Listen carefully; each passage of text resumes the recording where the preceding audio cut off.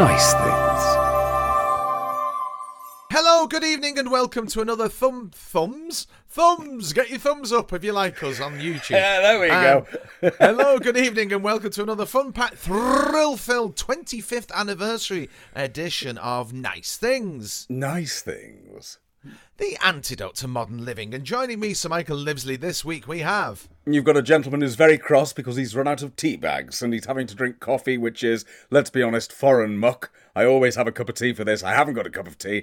I want a cup of British tea because it is British. Don't give me any of that revisionist stuff. Tea is British. Or just Paul Carmichael. Baroness Paul Carmichael. Baroness Paul Carmichael. Running out of tea. You should employ the advice of Stanshall when it comes to anything, really. As he used to tell Rodney Slater all the time, never run out, dear boy. Never run out.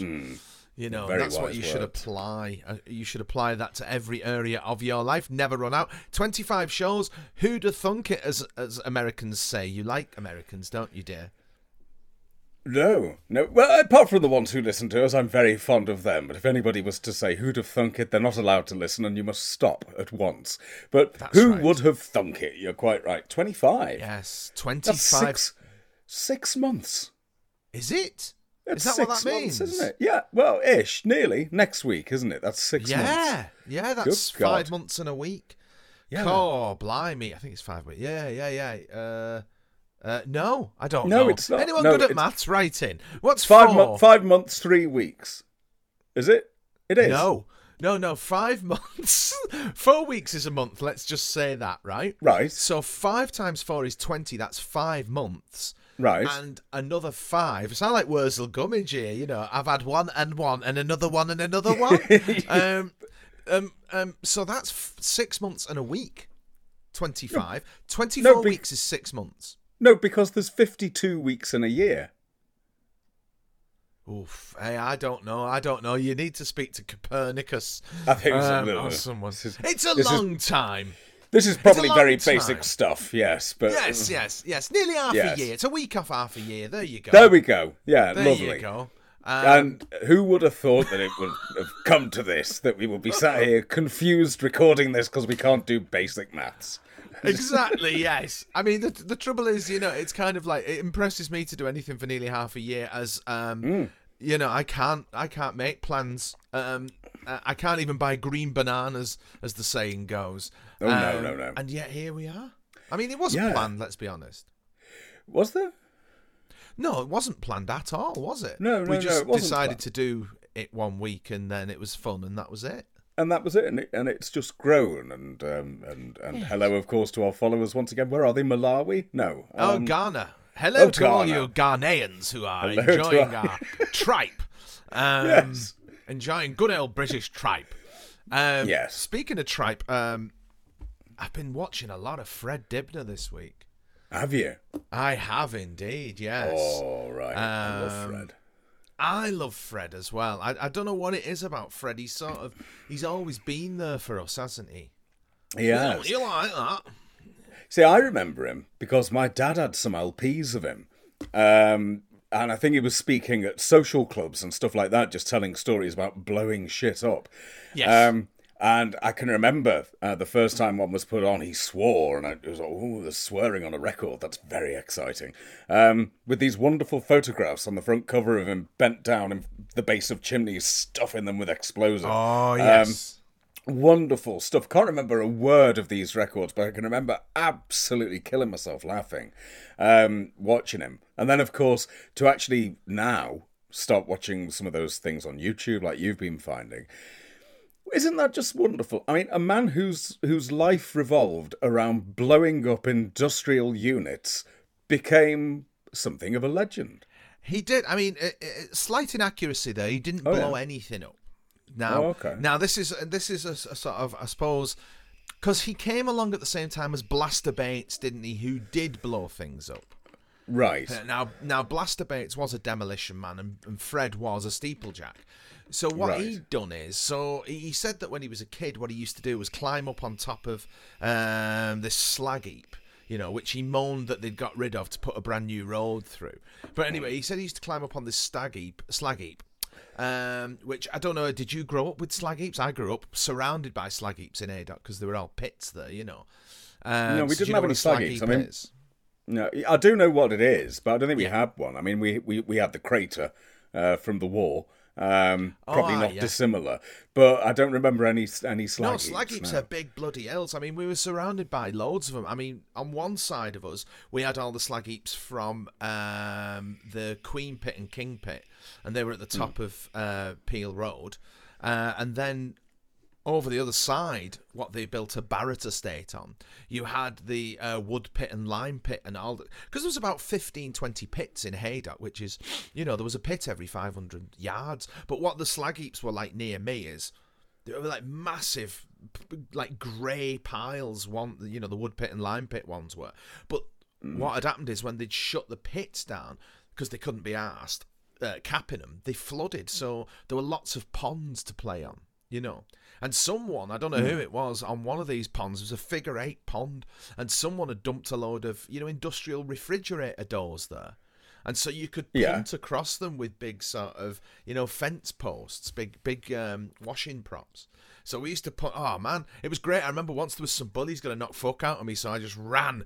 Like, I know, I did. I ran, believe it or not. In the flock of seagulls vernacular. I ran across the slag heaps because I knew how to get across the muddy bits, the slurry bits. Anyway, they managed to follow me over that. I was like, shite. So I got to this figure 8 pond, jumped on the refrigerator door, punted out to the middle and stood there and waited. And I thought, ha, that's you foxed. However, little did I know it was only about like 3 foot deep or 2 foot deep, so they just waded out and and administered a sound thrashing. That when you were a kid, you were always getting, I don't know about you, but I seem to have spent a lot of time getting beaten up when I was a kid for no good reason. I didn't at all. It's the strangest thing. I don't know why. I managed to avoid that sort of thing. I think probably I would say something obscene or ridiculous and try and laugh the situation off. Maybe I'm not quite sure. I did, but some of them other people did. Other people. You probably did. did I remember Stephen Fry, didn't you? You know, if you hit me, I shall get an erection. There could have been something like that. I'm not denying it, but I do remember a few times. I remember once being on break at school and 2 lads just walked up the path to the school and smacked my mate Steve in the face. But there were 2 of them. One was short and the other one was tall. And the short one punched him and it had little or no effect. So Steve did the one thing you should never do. He was sarcastic and just went, "Oh yeah, that really hurt."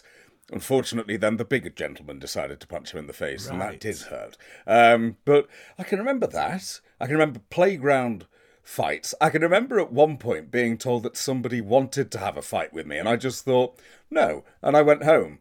And No. Didn't have fights. It wasn't that kind of school. It was simply that you just got... assaulted. Right, so I suppose that... Yes, you got assaulted, I suppose is the word. But I think the problem was that I was a big lad. So naturally, they assume, looking at your sort of corpulence, that you're going to be wanting to have some form of like straightener with them, you know, as if you have ambitions to be what they used to call the cock of the year and the cock of the school.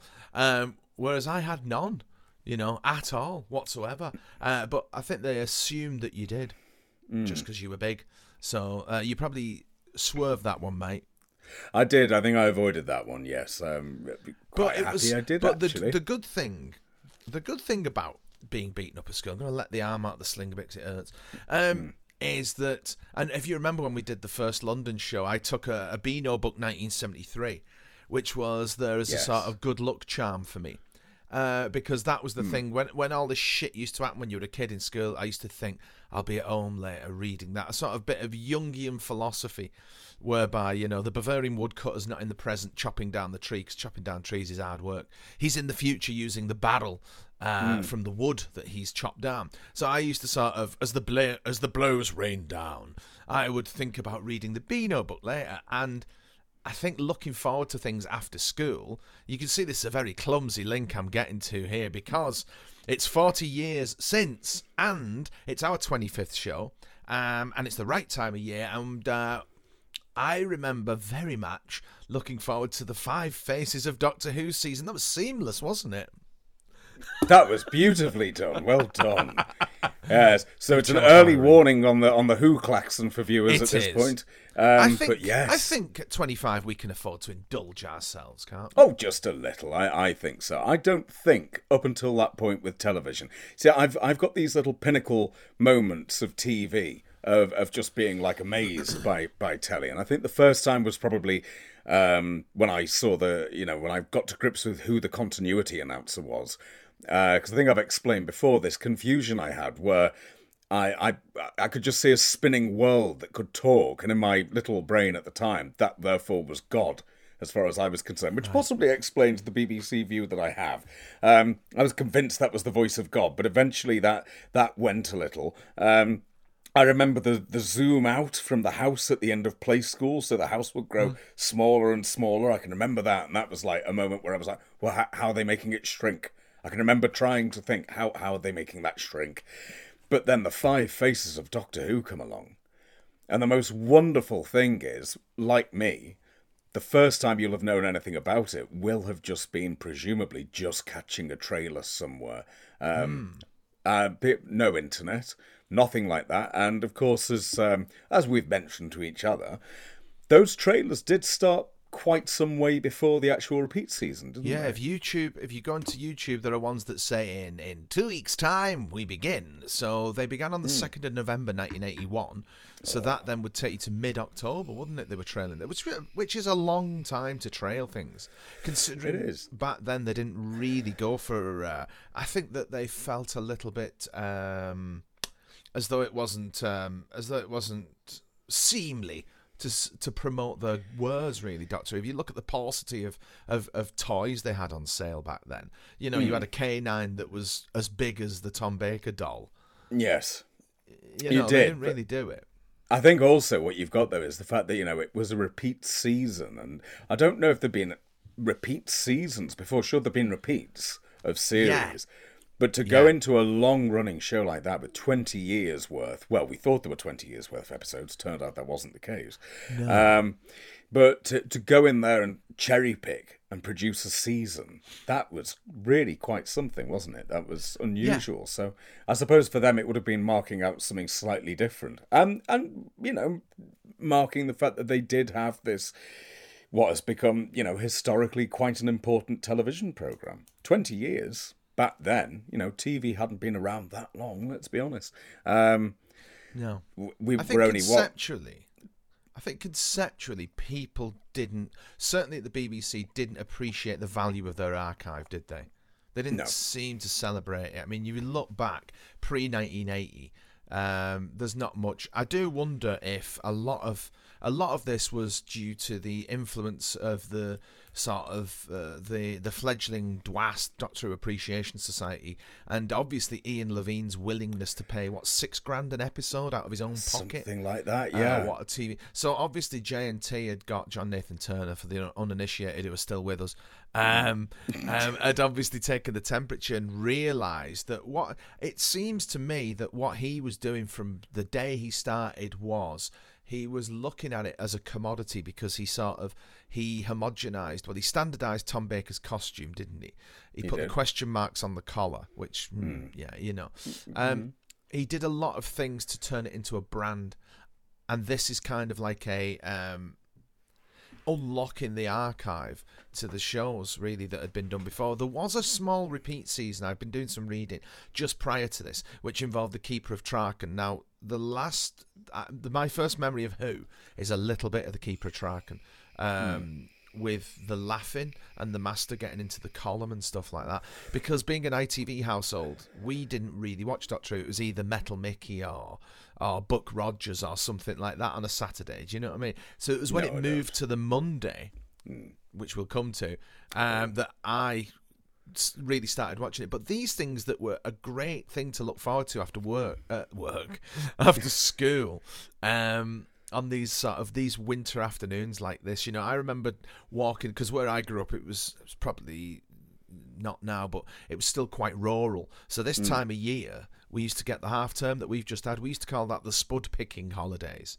because kids would go and pick spuds on the farms and stuff like that. You know, it's true. Really? No, is that true? Because sometimes you tell me this stuff, and I think you're talking about Narnia in 1842. I'm not. Really, spud picking holidays. The spud picking holidays. So we had that you call October half term. Oh, yeah. So we had the spud picking holidays. So the fields that that had just had the spuds removed from them, not in a sort of neutered cat kind of way, but that had just had the spuds removed. I'd be walking across them, and by the time you got home, because our school was about 3 miles from home, so by the time I'd got home, because I did get a free bus pass being a poor child, but I'd sell that and buy crisps and walk home, being a greedy bastard. But by the time you got home, your shoes were like 3 times the size with mud on them, you know. So to come home to that, and you know, you'd open the kitchen door when you got home, and it was like a orange chisel of light, you know, because the fire would be roaring on an afternoon like that. And so all those memories, I'll get to my best memory in a minute, but that occurred on the 23rd of November 81. But you were in at the kill on the 2nd, dear boy. You were right in at the start, weren't you? You were sat waiting for episode 1. I absolutely was. I can remember having seen a trailer at some point. I think Blue Peter did a feature on this as well. Interesting. And being now, what time were those repeats? 5:40. So I do remember it being a bit of a the news is on, because my dad would want to watch the news, and so having to sort of like ask it was fine. So yeah, I remember that first episode. Oh God, I can remember the BBC Two logo, and then up comes this opening title, and it was. The opening titles-wise, that was interesting, because I couldn't really remember the original theme music. Even though I'd watched since about 77, I couldn't really remember it. I had it on a 7-inch single, but to actually see it, and that was the first time I saw those black and white opening titles.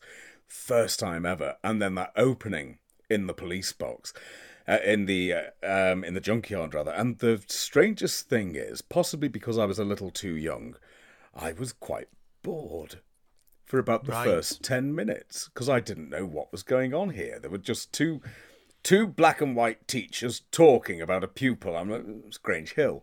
So the first, but it didn't lose my interest. It's just I was, what's going on here? But being slightly cross. But then going into the rest of the episode, it was absolute magic. That first episode's beautiful. Absolutely beautiful stuff.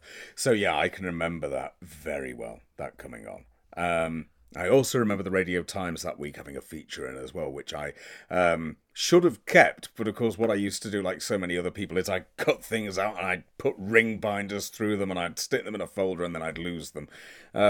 So I don't have that, unfortunately. But yeah, I remember it. Oh, it was exciting. Yeah, I didn't stuff. see that. And similarly, you know, people always say, why the Crotons? Because, you know, for the Troughton one, quite simply, the only 4-parter in the archive. That's it, yeah. Everyone at the time was, because I think this is before Doctor Who magazine had published their list of what was missing.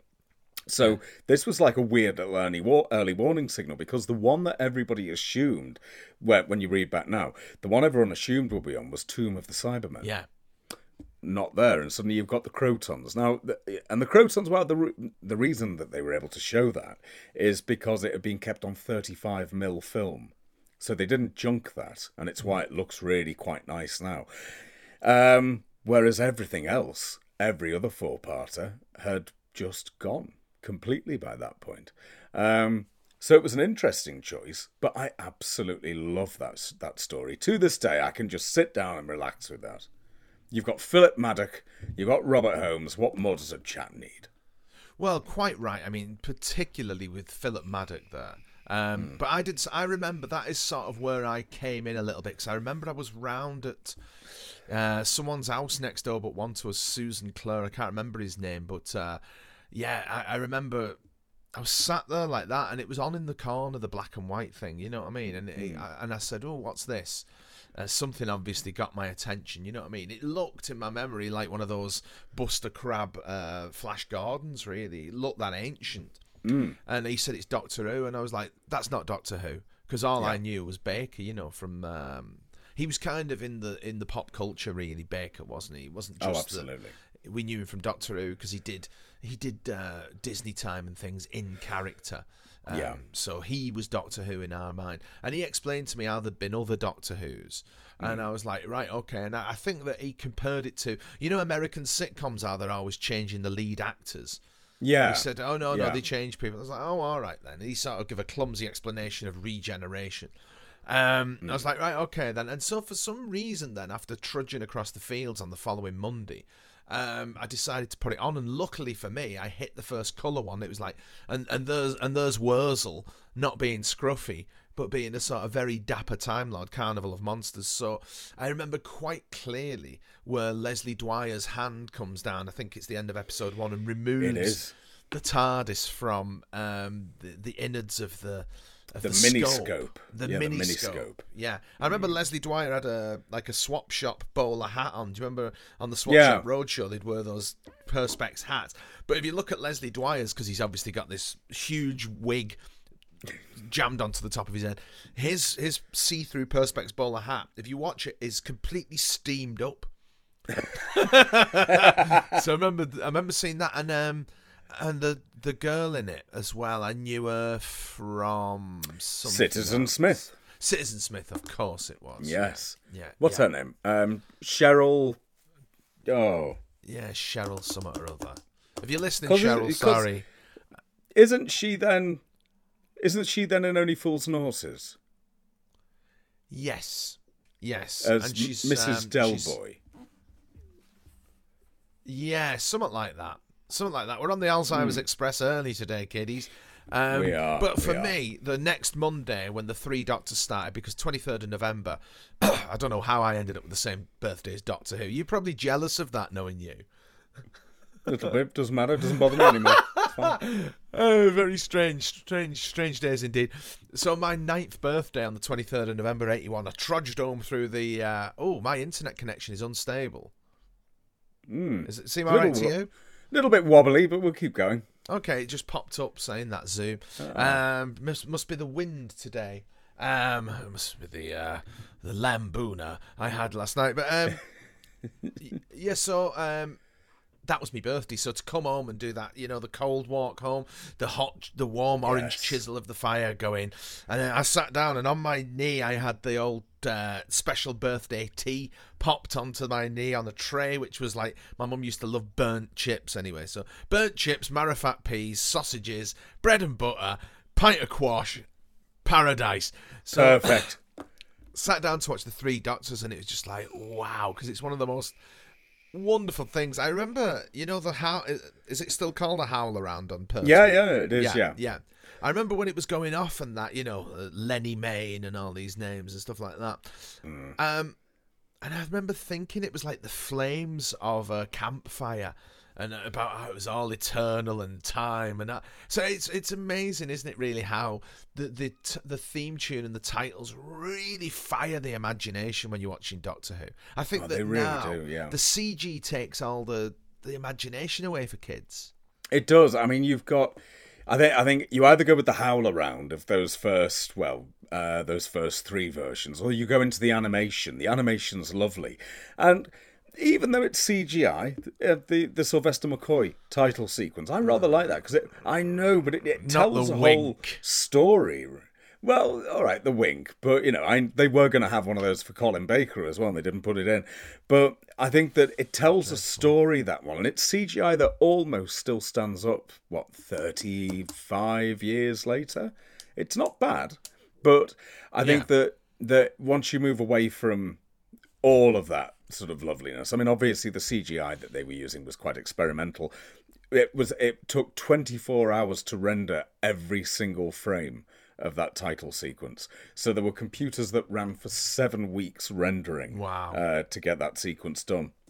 And the closing sequence, which isn't much, but it's there, that was done for free because they ran out of money. It cost them so much to the opening sequence. It was like, well, you can't have anything.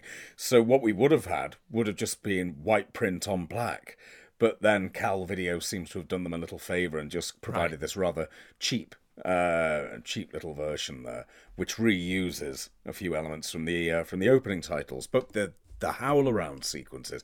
So for anyone who doesn't know what we're talking about with Howl Around, the way to think of it is if you've got a telly and you point a video camera at something, you can see what that video camera is looking at on the telly. But you've got to have the video camera plugged into the telly. That's it. So basically, feedback. Yeah, so if I was to point my camera over there, but it's plugged into the telly, I can see what's in that room over there.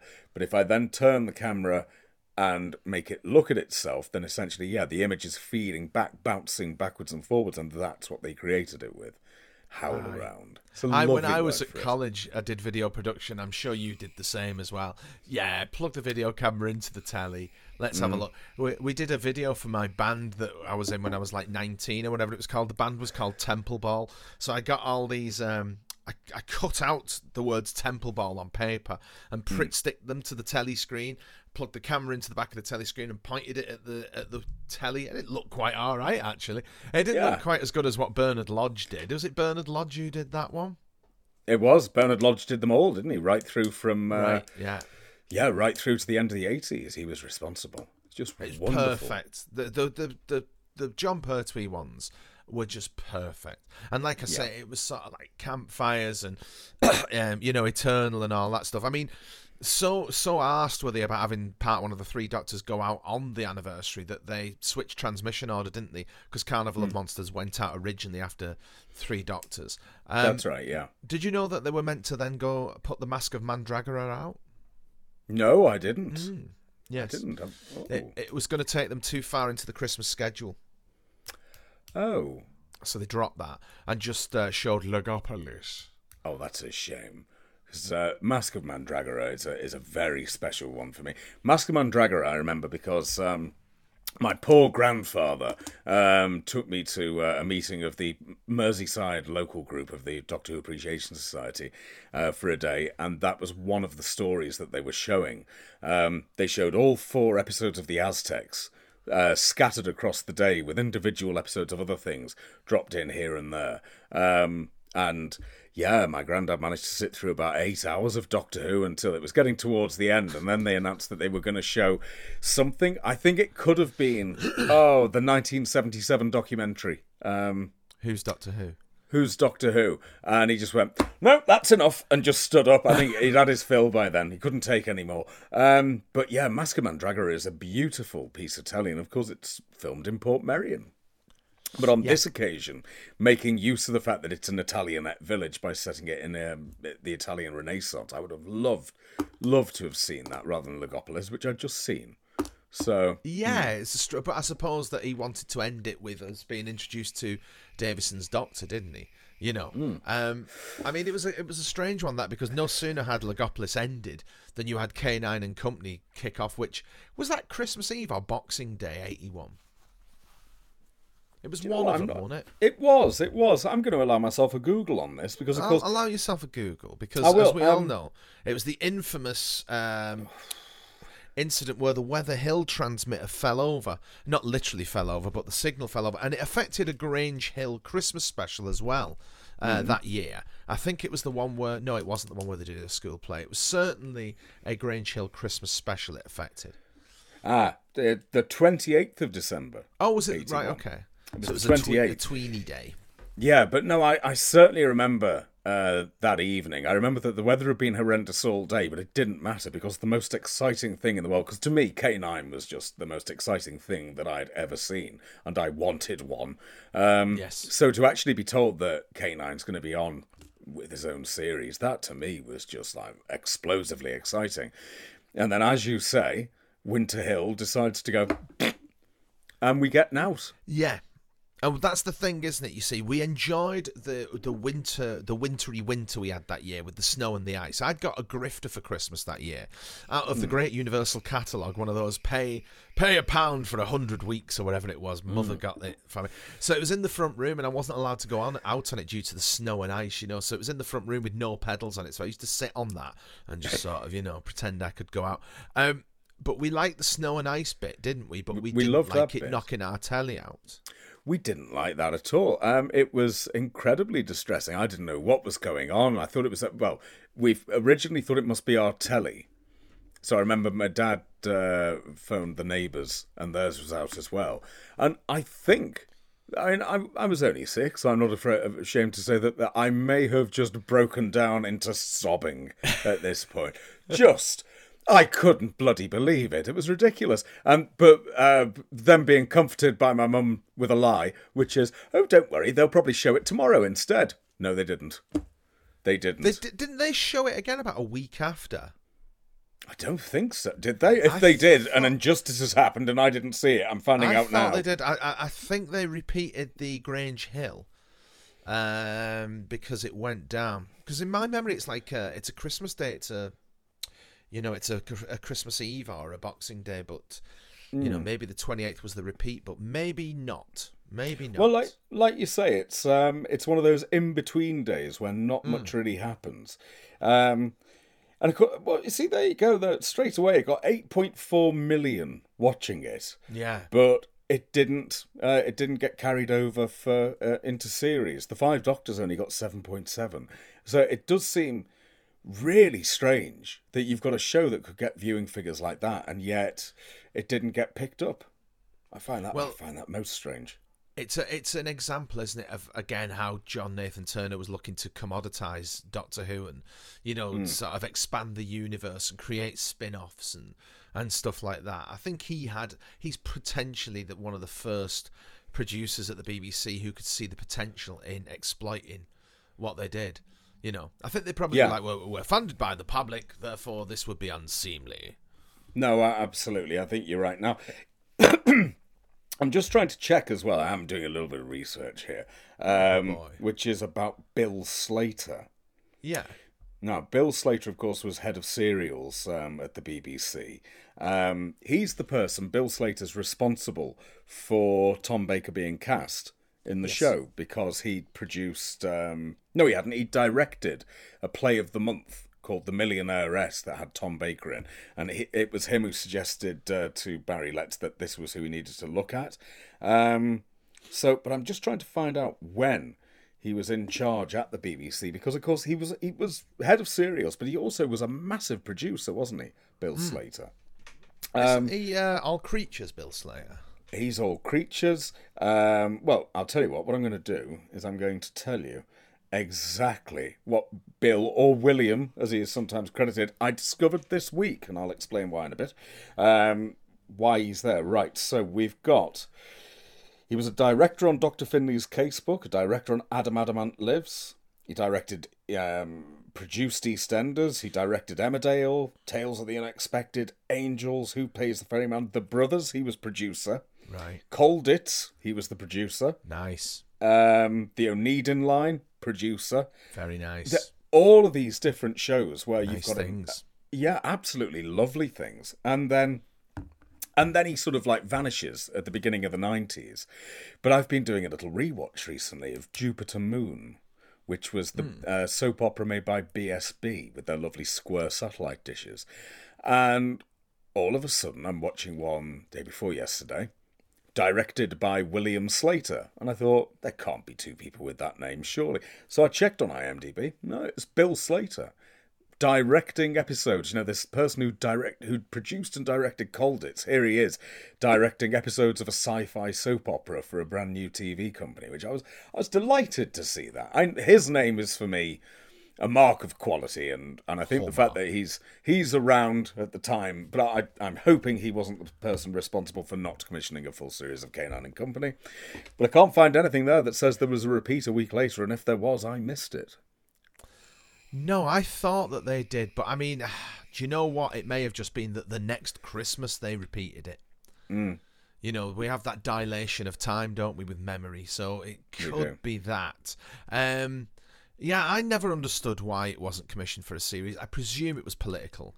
Probably just the thing that J&T was getting too big for his boots and, it could have been that, or it could have been really simple, straightforward things. Like, the best example for me of how things were brilliant but could also go wrong was the way that they produced The Brothers. Because The Brothers was this incredibly important show. You know, it's the first of the BBC's sort of super soaps. There it is on a Sunday night, and it was getting massive ratings, selling all over the world, especially Israel, where it was huge.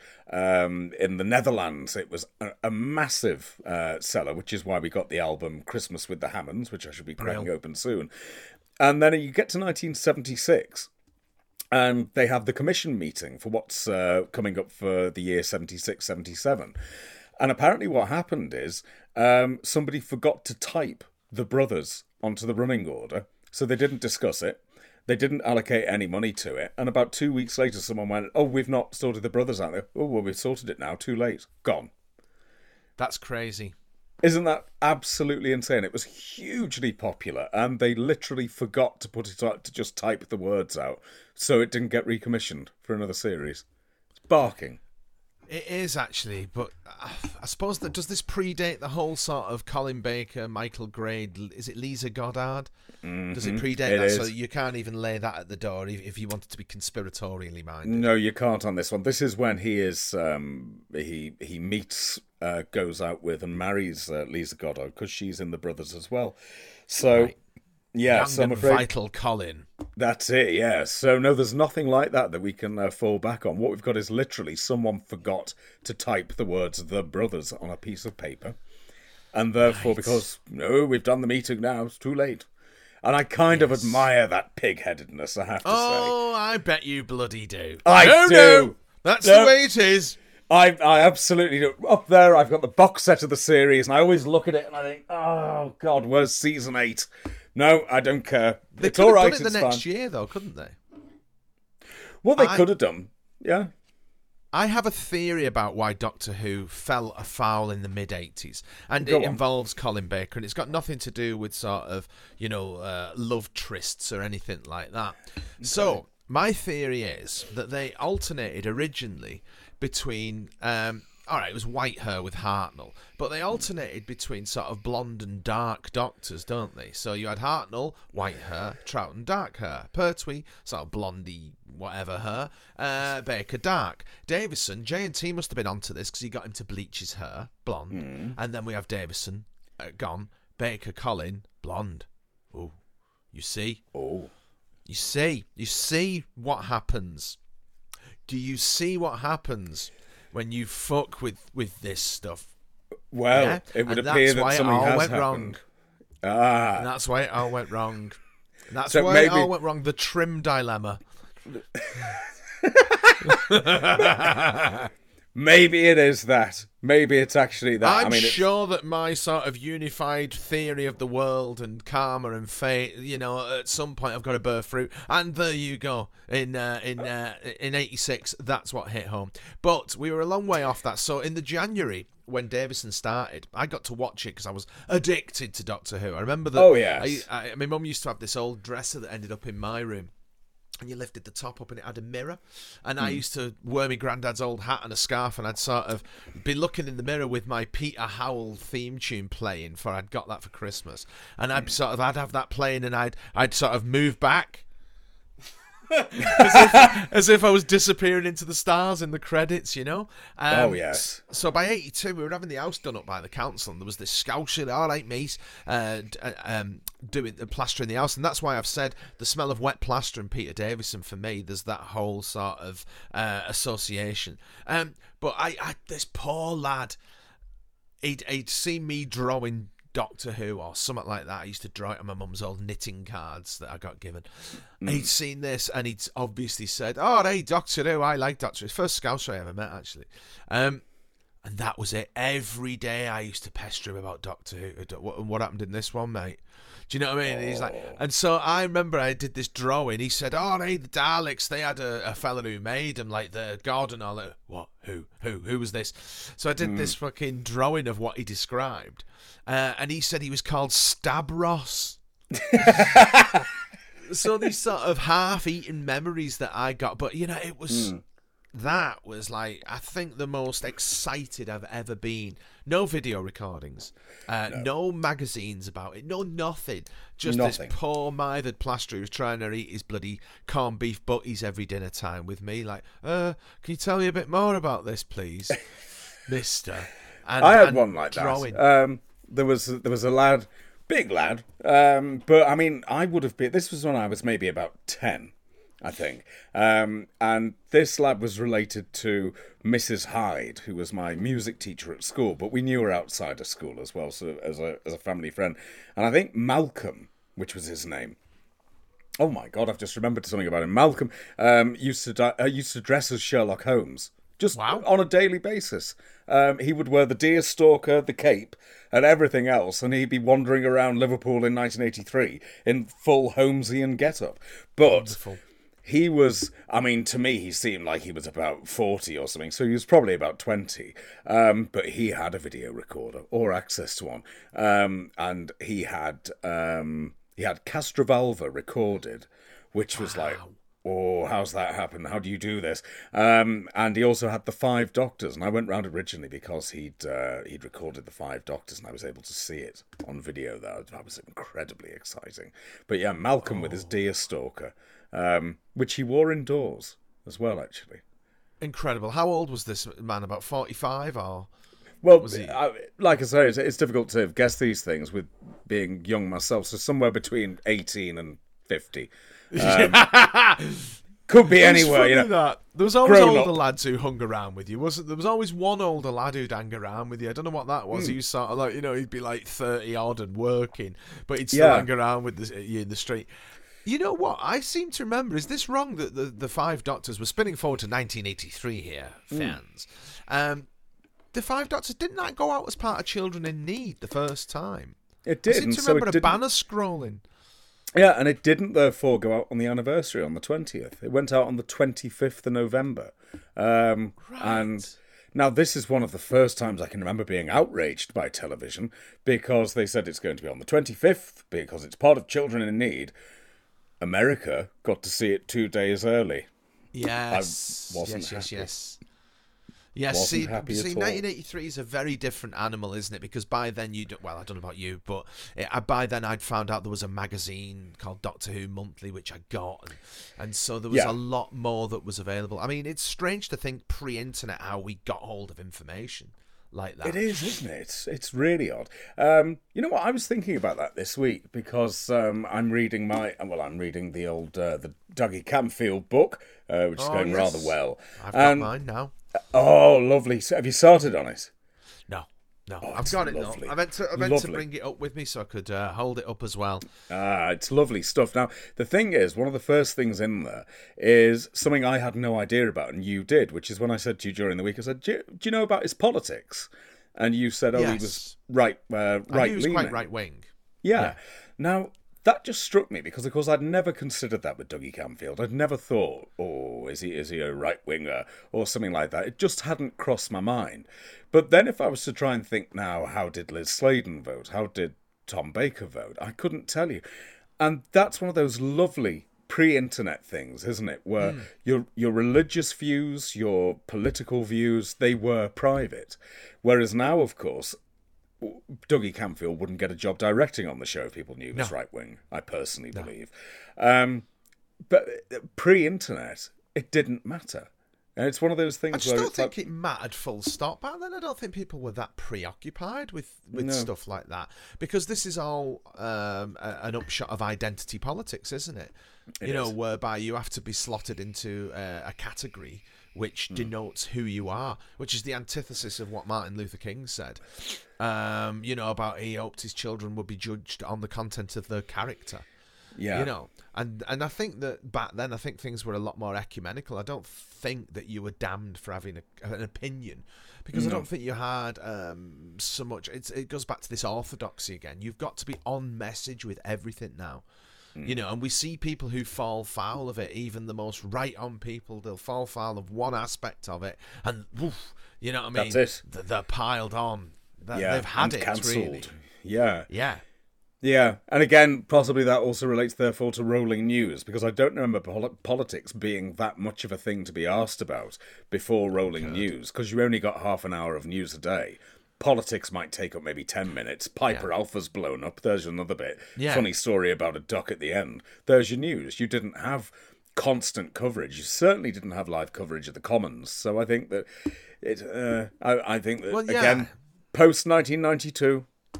Absolutely. I think that it is in direct correlation to the control that politics has over our lives. Because back then, not everything that you did had some kind of legislation to back it. You know what I mean? The amount of control, the amount of legislation, the amount of laws we now have control in our lives, which is just like, and I don't think that I've put up with the amount of taxation. I mean, we're taxed. Our energy's taxed, and it's going to be a lot more taxed, as they say that we can save the planet by giving money to billionaires. Not entirely sure how that works, especially seeing as these billionaires who say the world's going to be underwater in 10 years have all got big houses by the coast. But anyway, so I'm not entirely sure, but that's what you've got now. I mean, it's all about tax. So as a result, there's a lot of legislation that controls our lives at a massively granular level. So it's that, is it Seneca or whatever it is, just because you have no interest in politics does not mean politics has no interest in you. It's not Seneca, is it? It's Pericles.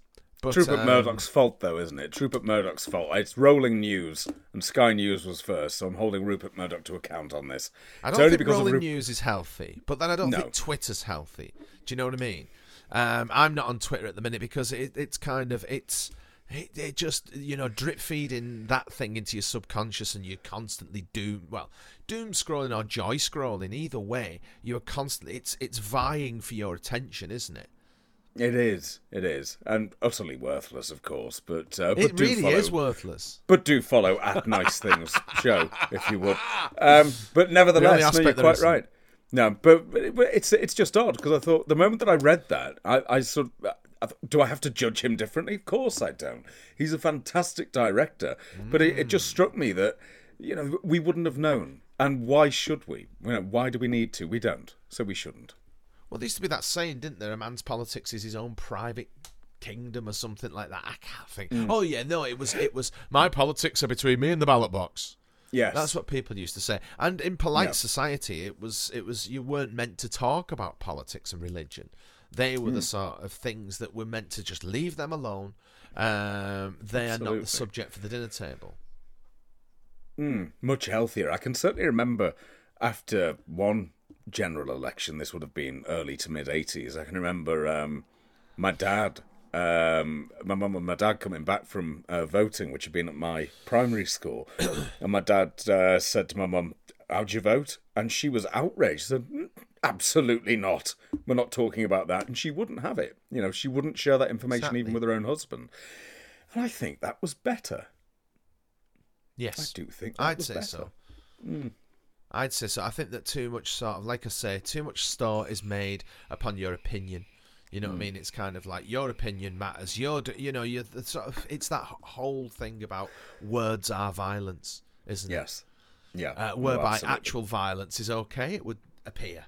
It's that, that year of the Sex Olympics, Nigel Neal world we are in, or the ultra-violence of Burgess's A Clockwork Orange. These days we can have children who knock hell out of old people, and that's okay. But you can't have the wrong opinion.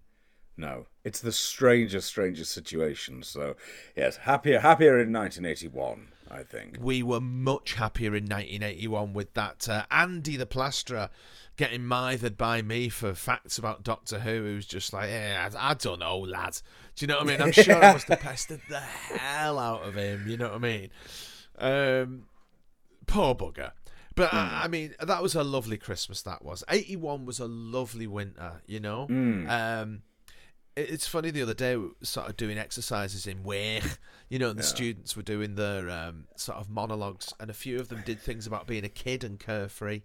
And it was just like, I remember that. You remember, because it's kind of, if you think about what occupies your thought processes now, there's so much in there that's unwelcome. There's so much in your mind that you're like, hang on a minute, no, I shouldn't be using my power, my mental power for this. Like you say, be that people who are obsessive with the news or social media or whatever it might be. We have periods in our lives where trauma takes over our mental capacity enough. We have real shit in life, don't we? Like, a relationship will break down, or we'll lose our job, or we'll have a health problem, whatever it may be, right? Without all this unwanted crap that fills other up your head. people's crap, isn't it? Yeah. I don't see why what's gone wrong for Jacob Rees-Mogg is my concern. He should sort it out himself. Oh, awful. But sort it out yourself. Unless he's going to start worrying about the fact that I've not written something important for work, which is usually the case, or if he's, or the fact that I've not put the roast on yet, or anything like that. I don't think Jacob Rees-Mogg is a little roast today, but I don't think Jacob Rees-Mogg is worrying about that. Well, the main thing that I think of with Lord Rees-Mogg is, now what's his name? Because I've got records through there. The Herb Alpert, right? Right. The main thing I think of with Lord William Rees-Mogg is from Alexei Sale's Stuff. Do you remember that series? Oh yeah, and that's great. I remember there's one episode where they keep going back to this running joke. And they just go, and now, and it's Angus Dayton doing the voiceover, and he goes, and now, a few moments with Lord William Rees-Mogg. And it's just a very standard picture of Lord William Rees-Mogg with some Herb Alpert music playing behind it for about 30 seconds. Tijuana Taxi. No, it's not that one. It's another one. It took me ages to find it. I can't remember what it's called now. I'll find it. And that's what I mainly think of when it comes to him. Just this like absurd moment. It's also the episode where it's got Alexei Sale in a lady's hairdresser underneath one of the big hairdryers, and of course completely bald, with a little old lady sat next to him whilst he's reading out the Marge Proops' problem page, while this old lady gets more and more cross. And she must have been about 80. And then she suddenly shouts, "Will you shut up, you noisy fat bastard!" Which to me was the funniest thing. Old people swearing. Wonderful. That's William Rees-Mogg to me. Right. Yeah. I don't like to think of the other bits about him, because I don't think I'd like them. Was he a good DG? I don't know. When did he preside? I don't know off the top of my head, but he's a politician ultimately, isn't he? He wasn't a TV chap.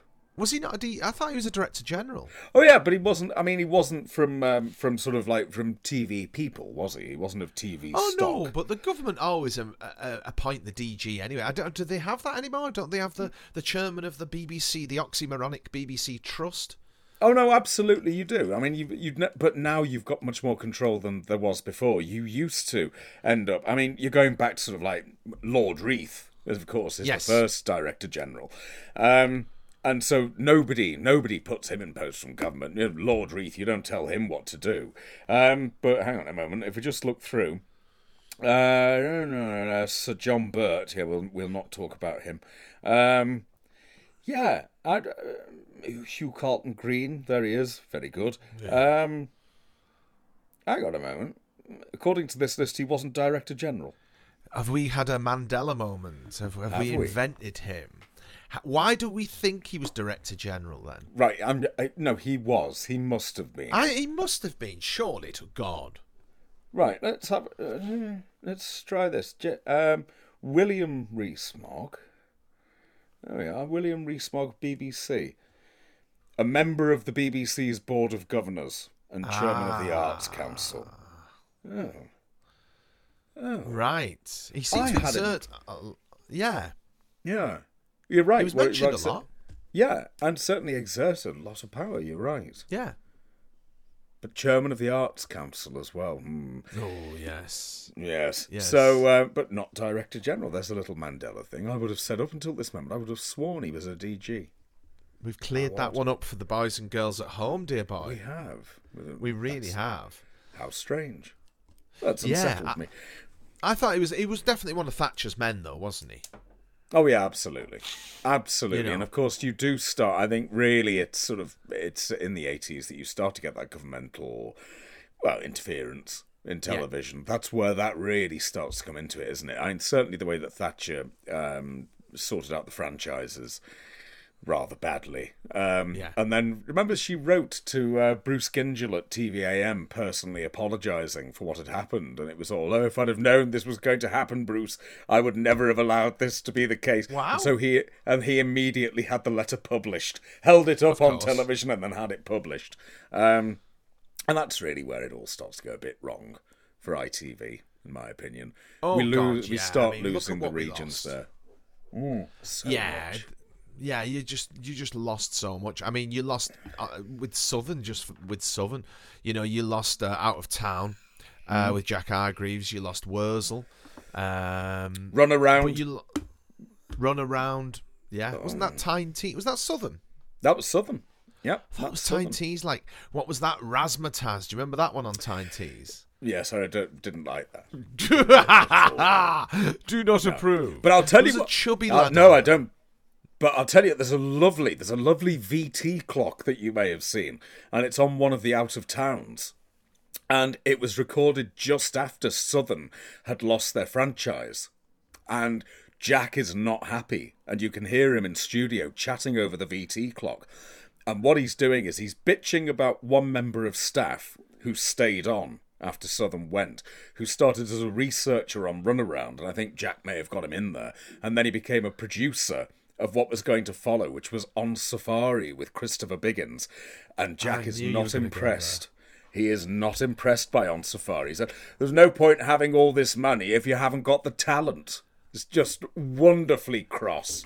Absolutely love him. I also found another VT clock today from Yorkshire Television, which I am going to put onto the Twitter as soon as this goes out. I'm going to put it up, which is an introduction to a Les Dawson show, where whoever it is who's reading out the VTR 6795-bit farts quite audibly, just farts while he's talking. It's wonderful. It's a little fart from 1971, just there on the VT. Lovely. That scampi in a basket eructation captured forever. It's like when you have fish for breakfast, dear. Yes, indeed. Well, flatulences is the cornerstone of all great humour. Let's be honest, Oh, it's funny, isn't it? Yes. Yes, Lepetamine with Leonard Rossiter, Galton and Simpson. That's a great thing, especially at the end where he farts all the candles out as the lights go out over Europe. But it's funny, isn't it? Sort of bottoms are funny, farts are funny, but poo, not funny.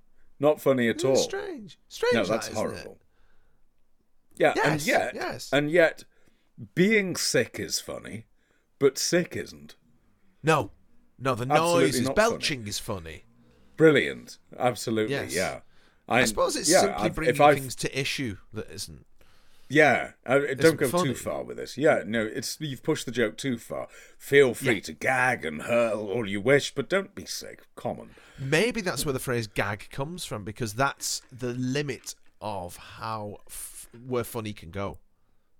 Oh, maybe it is, yeah. Maybe it is.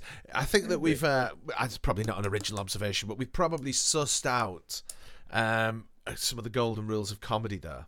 I think so, yeah. I think they're absolutely steadfast rules, aren't they? And you're right, poo will never be funny, ever. It can be if you don't see it. Stories of someone shitting themselves can be funny, but one doesn't wish to see it. No, I don't wish to see it at all. Ever. No. Animal or human. No, not at all. Not at all. Not keen on that at all. I wonder if the young, though, find it funny. I wonder if they've sort of gone beyond that bound of decency. Oh, you mean the current youth? Yes.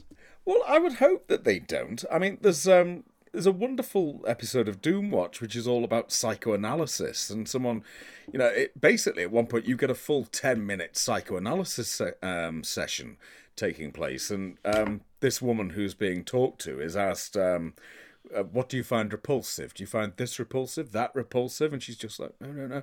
And then excrement, and she goes, Bleh.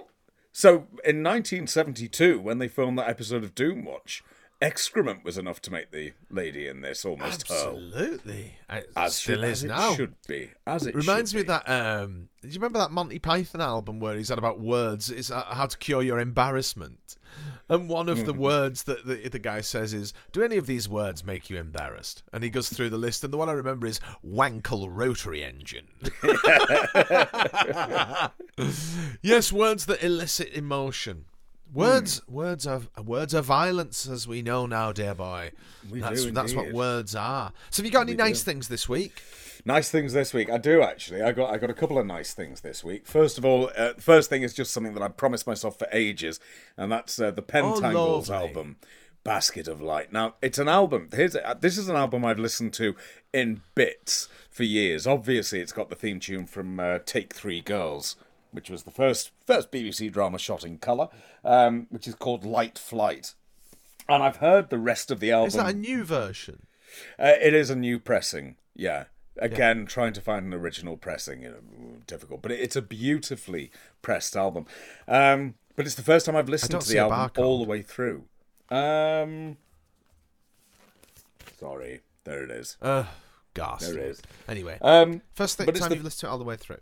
All the way through. And it's one of those things where you just listen to it and you're just amazed that it comes together so well as an album. It's absolutely beautiful. So I got that, but then also, thanks to Discogs, I got myself this little 7-inch as well. This is Noel Rawsthorne, who was the organist at Liverpool Cathedral for decades. And playing, it's a 45, but it's got 4 tracks on it. And I bought this, God, I think I was 3 when I got a copy of this.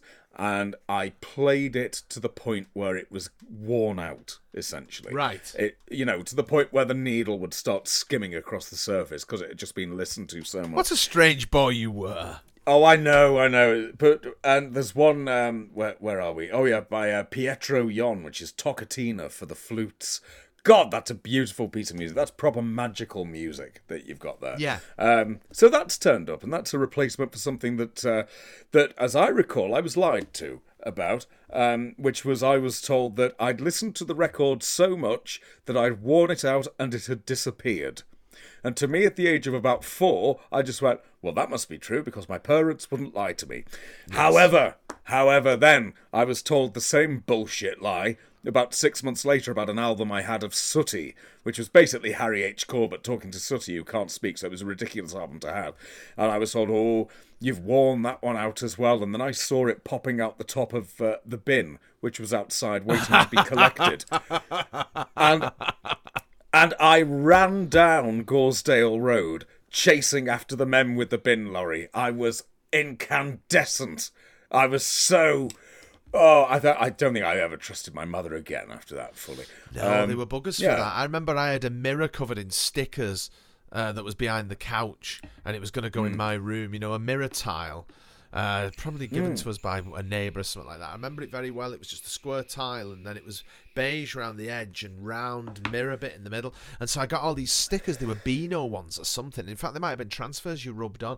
Anyway, it was like, oh, it's gone that. No, smashed. Parents lie. This is the thing.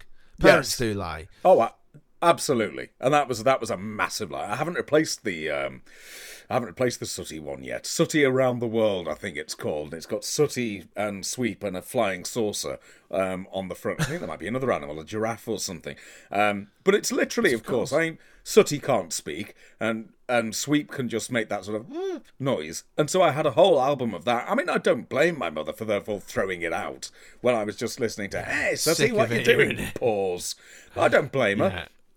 Actually, no, that's not true. I do, and I still hold a grudge, and we're talking about 42 years later. Still cross. But I can imagine if you were anything like me as a kid, you would listen to it and then turn it over and start again for days on end. Oh, absolutely. It's a great world, that, isn't it? If you can tap into something like that, you can become a millionaire, as I'm certain that the Corbetts did from Sooty. I'm sure they did. I think when Matthew sold the rights to Sooty On, which must be about 10, 15 years ago now, I think he probably did quite well out of it. I didn't know he'd sold it on. So I remember Matthew Corbett. Didn't he get leukemia or something like that? He didn't die, though, did he? No, he didn't die, no. Because I remember him before The Beard, because he was on Rainbow originally. Was Rod, Jane and Matthew.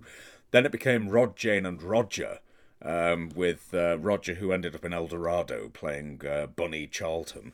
And then became Rod, Jane and Freddie after that. But Freddie Martin... Go on. Sorry. No, go on. Well, Freddie Marks has now died, which is a. Oh, that's correct. Yeah. Didn't one of them originally play Bungle? Because there's some where Bungle's got Rod or Freddie's voice.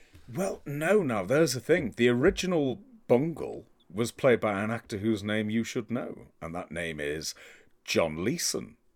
Oh, right. Okay. That's John Leeson in the original costume. But if you Google original Bungle Rainbow, it's the thing of nightmares. It looks like someone's chopped a real bear up and it's just wearing its skin in a sort of Silence of the Lambs way. Yeah. It's horrific to look at. But unlike the twat that they then got, I mean, God, most hateable character on television, Bungle. Such a dick. It's strange how much Doctor. I know that's ridiculous, Mike. I know it's ridiculous that I'm sort of like sitting here getting cross about Bungle. But I didn't mind Bungle. Why? Yeah, what was it with Bungle? Because he was just moaning all the time. That's all he did. He moaned, cried, and ran to Jeffrey all the time. That's all he ever did. I thought he was a sort of one of the first gay characters on TV. I thought that was the point of Bungle. Oh, he was just he was always like that, just a fanny. Absolute fanny of an animal. Just awful. Right, so he wasn't the original Burr. Oh, no, I don't think so, no. I mean, possibly the original Bungle may have been the original Burr. But, well, you had, was it Rod or Royce? It was Roy Skelton you had. It was Zippy, George. And George, yeah, he was both of them. And then... Yeah. Now, what was the name of the Bungle chap? I can't remember now, and I should. Oh, Stanley. Hang on a minute. Now, this could be a link. Talk about Rainbow for a sec. I might be about to come up with a link that's interesting. All I remember about Rainbow was how much... Cockleshell Bay came from Rainbow, didn't it? It used to be a little section in it. Robin and Rosie. And they all had cheese and chutney sandwiches is something I remember from Cockleshell Bay. Yes, Cockleshell Bay was... we liked that. We didn't like Portland Bill so much, though. I quite like Portland Bill because of the dog called Dogger.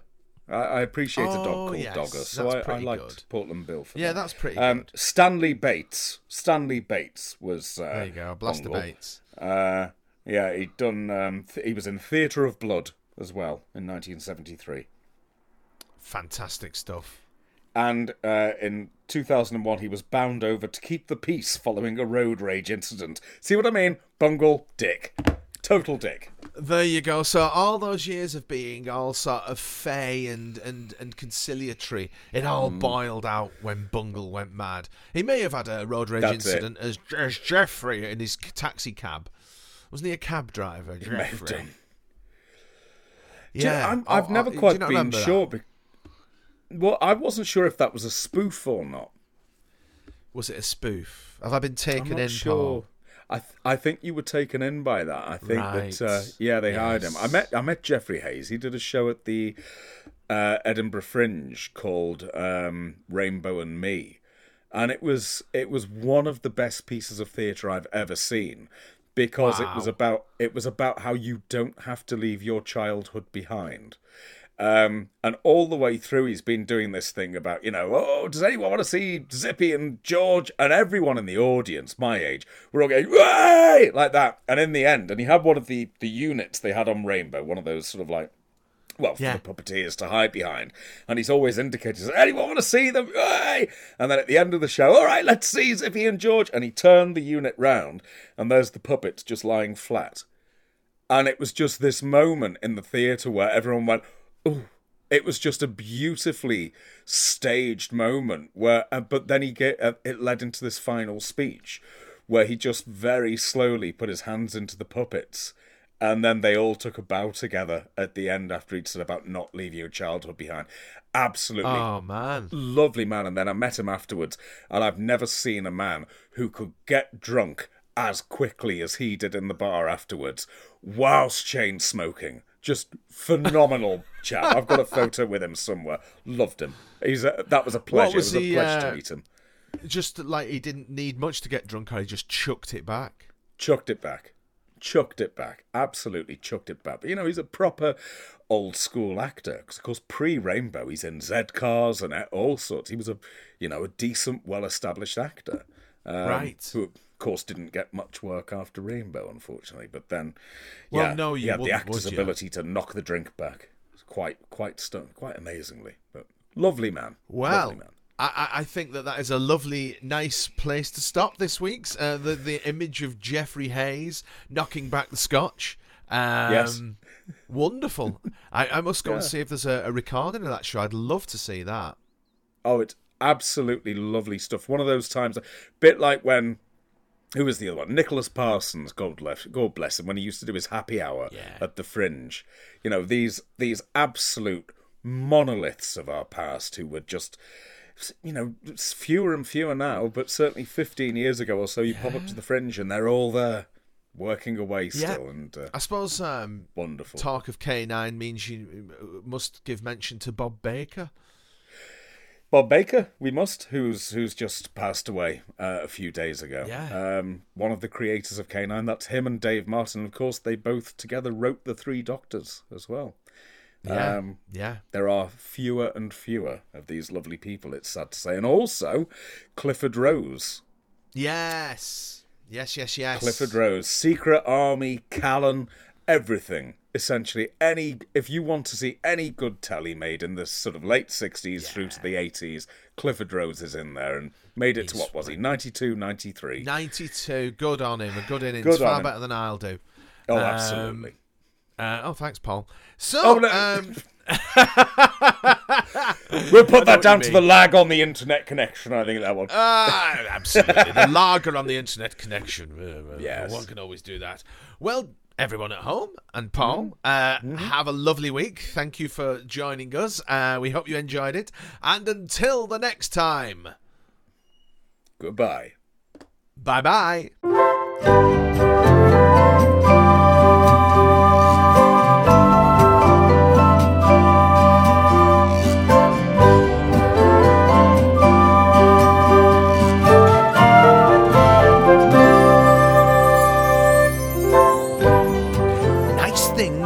Antidote to Modern Living was presented by Sir Michael Livesley and Lady Paul Carmichael. The music was written by Michael Livesley, and the flutes were played by Andy Frizzell and John No Jokes Please Lewis. Nice Things is a Guilty Dog production.